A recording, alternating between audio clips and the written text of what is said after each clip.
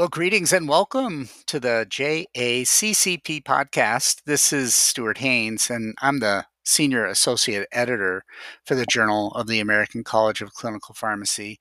And I'm also Professor of Pharmacy Practice and Director of Pharmacy Professional Development at the University of Mississippi School of Pharmacy. Thanks for joining us today. In this episode, we're talking about cannabis, a medicinal plant that has been used for millennia but was marginalized and eventually outlawed in many countries in the 20th century. But there has been a resurgence of interest, and many states in the United States and many countries now allow patients to possess and consume cannabis products for both medicinal and recreational purposes. Lots of papers have been written in recent years about medical cannabis, but the regulatory and research landscape continues to change so rapidly, and the journal editors thought it was important to publish a contemporary review. So I'm really pleased that Dr. Leah Serra and her co-author, Nakia Duncan, agreed to write an invited review for us on this topic. The paper is entitled Medicinal Cannabis: Roles, Responsibilities, and Challenges for Clinical Pharmacists. And it was published this month, July 2023, in the journal. And joining me today is Dr. Serra from the University of Maryland School of Pharmacy. Leah is an associate professor of pharmacy practice and a board-certified pharmacotherapy specialist. And more importantly, for the purposes of our discussion today, the co-director of the Master of Science in Medical Cannabis Science and Therapeutics degree program, which has attracted students from across the globe. Leah was one of my former students and a professional colleague at the University of Maryland, so I'm really delighted that I get to interview her today on the JACCP podcast. Leah, welcome. Thank you for having me. I'm happy to be here, Stuart. So, Leah, before we get started talking about the paper you wrote, I'm curious how you became interested in cannabis therapeutics and what led to the creation of the master's degree program at Maryland. Well, my professional interest in cannabis medicine really comes from my clinical training as a palliative care pharmacist. So, back in 2010, 2011, while I was completing my pharmacy residencies, and this was years before medical cannabis was actually legalized in Maryland, I still heard nurses in hospice team meetings mentioning how patients were interested in learning more about medical cannabis. And then throughout the years, in my own clinical practice, I would get the occasional drug information question from patients or from the palliative care team about using cannabis to treat end-of-life symptoms like pain or nausea. And then in 2017, the dean of our pharmacy school announced that we were going to be developing a master's program in medical cannabis. And there are a couple of reasons for, why this happened at that time. First, the medical cannabis programs in Maryland and other states were rapidly expanding. And second, because most traditional higher education programs like pharmacy school, medical school, nursing school, really any higher education programs, don't include cannabis-related content in their programs. So I knew when I heard that announcement that I wanted to be involved. Maybe I could teach a course in the program. I asked my department chair to put in a good word for me to the dean. And then after getting a chance to share my ideas with the dean, I was given the opportunity not just to be a part of it, but to lead the program as director, developing and implementing this new curriculum. So the program launched in 2019, and it's been the greatest challenge and opportunity of my career so far. So, as you describe in your paper, the regulatory landscape related to cannabis has really changed in the past 20 years or so. Decriminalization laws started to pass in a few states in the 1990s, and of course, California became the first state to officially sanction the medical use of cannabis in the Compassionate Use Act, which was passed in 1996. Fast forward, and the majority of states permit the use of cannabis for medical purposes. And of course, many states now allow the non-medical or recreational use of cannabis as well. But at the federal level, cannabis remains a Schedule I substance, except I guess hemp, which is also a cannabis plant.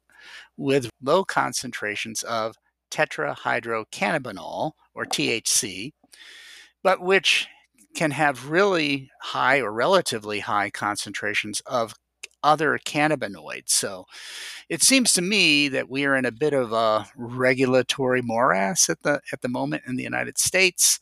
Can you highlight some of the differences in the way cannabis, and particularly medical cannabis, is regulated in the United States? Regulatory morass is a very good way to describe the legal landscape of cannabis and cannabinoid products in the US. As you stated, cannabis is still a Schedule 1 substance, and it has been since the creation of the Controlled Substances Act in 1970. And this is despite multiple petitions to change that regulatory status. Right now, a multi agency review of cannabis is occurring because President Biden ordered that review last fall. And so this is potentially good news for those in favor of removing cannabis from Schedule 1, including me. But I will believe it when I see it. There has to be a lot of political will in favor of making a change before it actually happens, in my opinion. So anyway, because of this federal status of cannabis, the states have obviously made their own laws and policies related to cannabis, and they vary widely. Some states allow medical cannabis only. Some states allow allow CBD or low THC cannabis products only. Some states allow medical and adult use or recreational use. And then there are still a few states that have no cannabis program at all. As I'm sure you have seen, CBD products are in every pharmacy, every grocery store. They're sold online, but they're not regulated at all by the FDA. And generally, there's very little evidence to support their use from, a healthcare or medical standpoint. You can find psychoactive hemp-based THC derivatives like Delta 8 and Delta 10 at gas stations. So they're everywhere. The legal and medical state of cannabis and cannabis-based products is unique in the US because the development of these laws, regulations, and policies has been driven by public interest and by increasing use of cannabis, not by the kind of robust research that we use to make regulatory decisions about other drugs and medicines. And the reason that it's hard to do that research in the US comes back to the fact that cannabis remains a Schedule 1 substance. So, in your paper, Leah, you describe four issues or areas of concern that are of importance to patients with regard to medical cannabis. The first issue is that many patients feel their health providers, including physicians, nurses, and pharmacists, are not particularly knowledgeable about medical cannabis. And some providers have rather negative views about cannabis and cannabis users. What's the source of this problem, and what can we do about it? Like most issues that are related to cannabis, there are, I think multiple reasons for this. The most obvious one that I touched on before is that topics like the endocannabinoid system, cannabinoid pharmacology, cannabis therapeutics aren't taught in most health professions curricula, although that is now slowly starting to change. So there is a lack of knowledge, a lack of comfort with the information itself. Also, there's a great weight of history and stigma that's bearing down on healthcare professionals. And most people don't know that in the late 19th and early 20th centuries, cannabis was used primarily as medicine or for industrial purposes. And cannabis was actually included in the USP up until 1942. Cannabis was effectively prohibited in 1938 with the Marijuana Tax Act. And this is a law that came about not because cannabis was suddenly very dangerous, but because a man named Harry Anslinger used cannabis as a tool to kind of cement his own legacy as the commissioner of the Federal Bureau of Narcotics. And he exploited racial tensions in the early 20th century to gain support for this anti cannabis legislation. At the time, the head of the American Medical Association actually argued against this legislation, but obviously was not successful. Kind of fast forward a little bit, and cannabis became officially illegal with the creation of the Controlled Substances Act.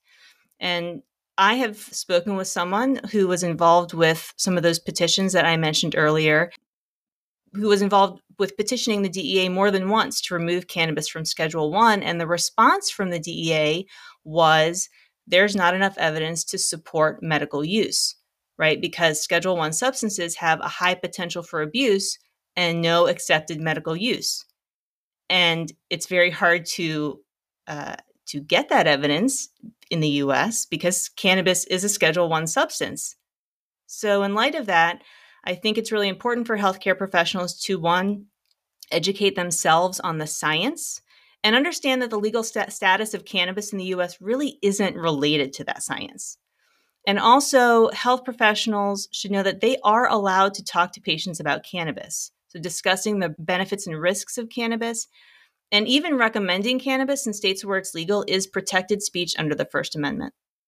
Another patient concern, Leah, is access to medical cannabis. It's very restricted in many states, and so patients have to jump through a lot of hoops. Let's talk about some of the ways states have made access to cannabis or medical cannabis more challenging. As I said before, each state is different with regards to their cannabis regulations. So, in states where cannabis is legal, patients may have to meet with a healthcare provider to obtain a certification to use medical cannabis. This costs money. It's likely not going to be covered by insurance. Patients may have to register with their state regulatory body. So, this could have additional fees. And cannabis products are expensive. So, there's certainly an issue with medication affordability and access. Also, dispensaries may not be located in an area that is geographically accessible to a patient because states determine how many licenses and where these licenses for dispensaries are. However, there are also problems in states where adult or recreational use is legal. Because if patient access to medicine isn't protected, those dispensaries might not be able to keep products in stock for patients, or they might preferentially stock products that are more attractive to non medical cannabis users, things like high THC products. So, just legalizing cannabis for all adults isn't necessarily the answer either. And one problem with states who start with medical programs and then legalize cannabis for non medical use is that they stop maintaining that robust medical program. And aside from the issues that I've already mentioned, I want to point out that not all patients who use cannabis medicine are adults. They're not all over the age of 21. Other issues for patients include where they can use their medicine. So, for instance, what happens if a patient is hospitalized? Can they still take their medicine? And are there any limitations on that? What about assisted living facilities? What about long-term care facilities? These are the kinds of questions that each state is still grappling with. And like all things cannabis related in the US, there aren't any straightforward or easy answers. So, lastly, before we kind of wrap up today, another issue you describe in your paper is the public health problems that have emerged as cannabis products have become more widely available and used by patients of all ages. What are some of these public health issues, and what are some of the things that every clinical pharmacist can and should do to prevent and mitigate some of these potential harms? Well, one potential public health issue related to increased access is the possibility of increased incidence of adverse effects and in particular accidental ingestions by children. So one way pharmacists can help here is by educating patients about safe storage of cannabis products. And also, I want to point out here that because of the stigma that still exists, that may prevent patients from feeling comfortable talking openly about cannabis use. And pharmacists can greatly increase their reach by evaluating their own feelings about cannabis and by educating themselves on the science of medical cannabis use as well as the potential risks. And really approach the conversation about cannabis from the perspective of doing like a DUR. You're looking for facts about cannabis use so that you can optimize patient care. Some other concerns are increased traffic fatalities, work related injuries. The evidence, the observational data is conflicted here. And one reason may be that it's hard to tease out the effects of cannabis when alcohol or other drugs are involved in such incidents. Plus, cannabis remains detectable in the system long after an individual is acutely impaired, depending on how often they use cannabis. And unlike alcohol, where blood alcohol level is related to the level of impairment, there aren't any field tests yet that I'm aware of that will confirm if a person is intoxicated, acutely intoxicated because of cannabis.